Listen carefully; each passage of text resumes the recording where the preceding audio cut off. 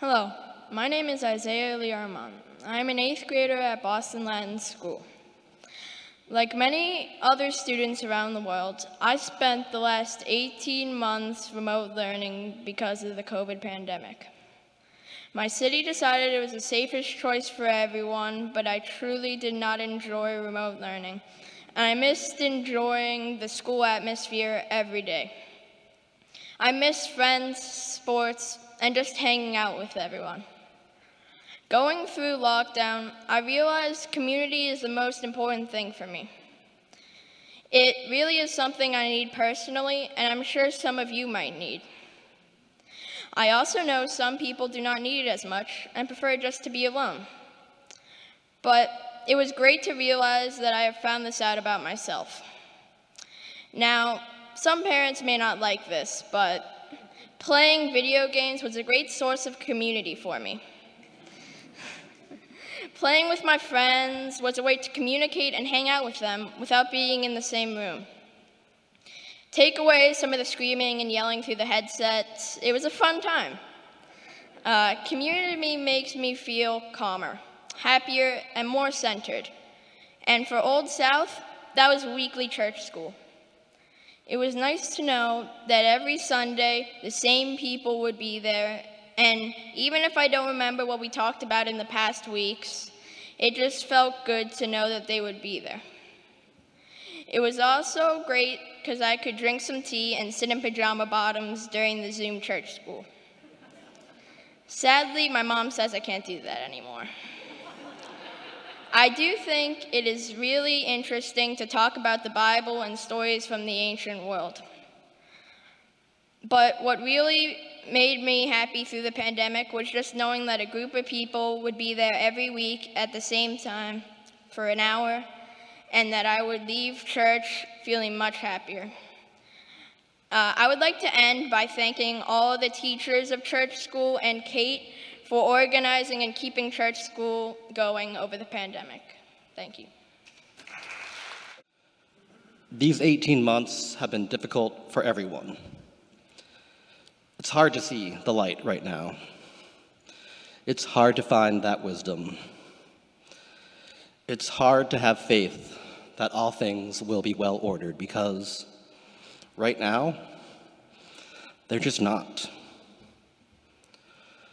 I was furloughed back in March of 2020, and to be frank, being ordered to stay at home, isolate as much as possible, and only have close contact with a select few was like a dream come true. I really value my alone time, and I need quite a lot of it. My furlough was brief, though. I returned to work about 6 weeks later and have been at work in front of people for the duration of the pandemic. At first, it was still very quiet, eerily quiet sometimes. We did most of our business over the phone and internet, but as the city started to reopen, people started to return, and I have to tell you, dealing with people is hard right now. I'm sure you've heard stories about people in customer service getting treated terribly, businesses shutting down because customers are behaving so badly, servers walking away from their jobs because they cannot take another day of being treated with such disrespect.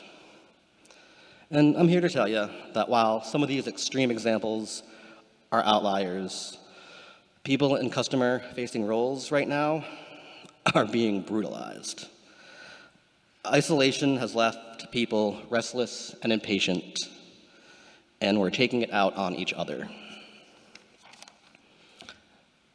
It's hard to find the light right now. It's hard to know where wisdom can be found. It's hard not to let yourself think that evil will prevail. But if you look for it, there is wisdom to be found. Keeping to ourselves is not how we are called to be. Canceling St. Patrick's Day and marathon parties, smaller Thanksgivings and Christmases, while necessary, affected us in ways deeper than I think we can understand right now. Because that's not how we're meant to live. We're meant to gather with those we love, and even total strangers, not just in small, intimate groups, but enormous crowds. We're meant to line race routes to cheer on total strangers. We're meant to push our tables together to make room for the family we only see once or twice a year. We're meant to go out into our cities and towns to interact with new people and smile at total strangers. And we, my Christian siblings, are called together for worship. It's hard not to lose sight of how much we need other people. Our society is built to lift up the individual. We're programmed to watch out for ourselves and those closest to us. And the pandemic has only reinforced that idea. And while it's true, and important to remember that Jesus said, "Where 2 or 3 are gathered, there I am among them," let's also remember that time he fed 5,000 people all at once. We're not built for isolation. It's in community that we gain our humanity. Please be seated. Good morning. I'm Katie Malleal, and this is my husband, Jake. We are excited and amazed to be here in person today, and 2 of our 3 children are here with us, Emmy and Juji. Before the pandemic, we attended First Worship regularly and usually arrived remarkably early thanks to this guy. I'm a school teacher at our daughter's school, and Jake works in real estate investments downtown. I've always enjoyed listening to these celebration of life services since they started a few years ago. Hearing the perspective and stories of my fellow Old South members at different stages in their lives has always been interesting and illuminating. At the same time, today's service reminds Katie and me that we are no longer as young and youthful as our minds think we are. Our station in life has us positioned in the back half of this service, which in theory means we have figured out some things about life and may have some wisdom to impart. When Catherine asked us to speak about what wisdom we had gained during the past 18 months of pandemic living, we honestly were going to say no. We had no courageous stories of helping out our neighbors. We didn't stitch hundreds of masks and mail them around the country. We didn't organize Zoom sessions with church friends to keep in touch. In fact, if I'm being honest, I absolutely dreaded the Zoom calls that we were asked to join. All of them. Staring at a screen hour after hour didn't fill an interpersonal void in my life. It only reinforced to me the isolation that we were dealing with. And it was soul-sucking. We had no road to Emmaus story to celebrate. We just had a road. Sometimes a road is just a road. And we just put one foot in front of the other and kept moving forward along that road. During the pandemic, Jake and I were fortunate to be able to work from home. I taught 2nd grade French immersion remotely to 36 kids, including poor Emmy, who had to have her mom be her teacher for a good part of the year. I was regularly working late into the night, preparing lessons and creating virtual assignments. During the school day, I was 100% focused on engaging my students online and troubleshooting their Chromebook and Google Meet problems. I have no idea what our 4th grader, Naomi, or kindergartner, Juji, were doing during the day. Luckily, they were able to go to my in-laws several days a week, which were the only days I knew that they were logging on and participating in school. I lost my 3 remaining grandparents during the year, and at Christmas, we had to give our sweet pandemic puppy away to our neighbors due to allergic reactions in our family. Basically, I was, like so many were, exhausted, anxious, grieving, just treading water day to day. After an entire life of attending church almost weekly, we found ourselves adrift. Yes, Old South Church did an excellent job putting together the pre-recorded services. The children's sermons were incredible, and we watched them over and over. Kate and team did a wonderful job coming up with online programs for Old South kids to stay connected. But After an entire week of remote school for the kids, remote work for Jake, remote teaching for me, the idea of additional screen time on the weekends for our family was just out of the question. Instead, here's something that we started to do more intentionally. We talked every night about counting our blessings. There's a children's church song I learned a long time ago called Count Your Blessings. You may know it. I won't sing it, but the words to the refrain are, count your blessings, name them one by one. Count your blessings, see what God has done. Count your blessings, name them one by one, and it may surprise you to see what the Lord has done. During our nightly bedtime prayers, we'd count our blessings and start to name what we're thankful for. Health at a time when many were sick, family at a time when many were lonely, a cozy house at a time when many were unhoused, siblings to play with when playing with friends wasn't possible, employment at a time when millions found themselves out of work, quality virtual education when schools around the world didn't have any online infrastructure to speak of, resilient teachers who adapted their routines on a dime, food when many were hungry, and on and on and on. We'd always ask God to remind us to remember to be grateful for what we have and not greedy for more. We prayed every night for the doctors and nurses taking care of COVID patients and the scientists across the globe racing to find a vaccine. And we put one foot in front of another and just kept moving forward. In my mind, that was all we could do. Day by day, week by week, month by month, one foot in front of another. I actually don't know if my faith was strengthened during the pandemic. That's why I felt like we probably weren't great examples to showcase on this first Sunday back at Old South. How is it that an all-loving God allowed nearly 5 million people to die, many of whom never had a chance?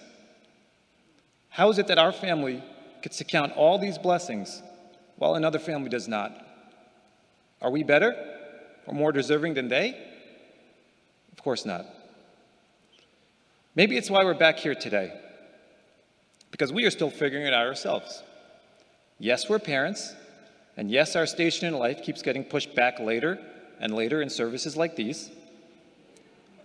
But unlike what I thought when I was a kid, parents most certainly do not have all the answers, not even close. Still, with all due respect to what's outlined in the bulletin, I think we will always be in some form closer to the growing up and finding our way side of the program than we'll ever be to the settling down and serving. And as long as we have more questions than answers, we'll keep coming back here trying to figure it out. Thank you.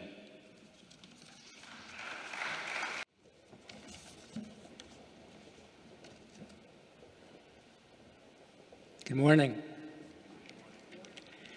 You might expect a reflection on growing older in COVID time to include a look back, and it will, but first I want to connect with Sean's sermon we heard last month from Proverbs, Lady Wisdom or Lady Folly.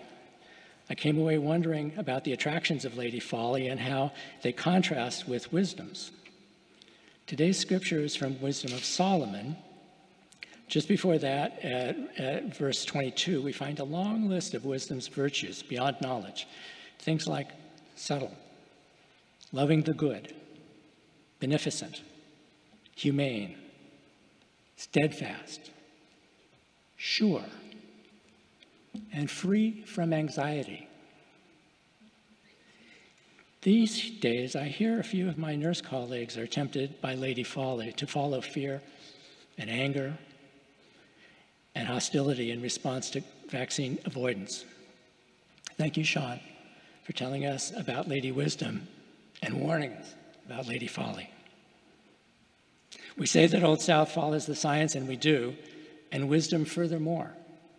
Today we read that nothing pleases God so much as the person who walks with wisdom. Next, a quick look back to just a few months ago. Amelia, our adult daughter, became eligible for the COVID vaccine. Rock and I were thrilled, relieved, and very much pleased as well, as many of you with younger children soon will be. And I was reminded of another set of parents, thrilled, relieved, and very much pleased when little Stevie and his big brother, Davy, were getting vaccinated against polio. I don't remember that it was really polio, but it must have been, since we weren't about to take a trip overseas. We were already living overseas. I wasn't starting school. I was homeschooled. I knew little about polio, so it must not have just registered. This is what registered.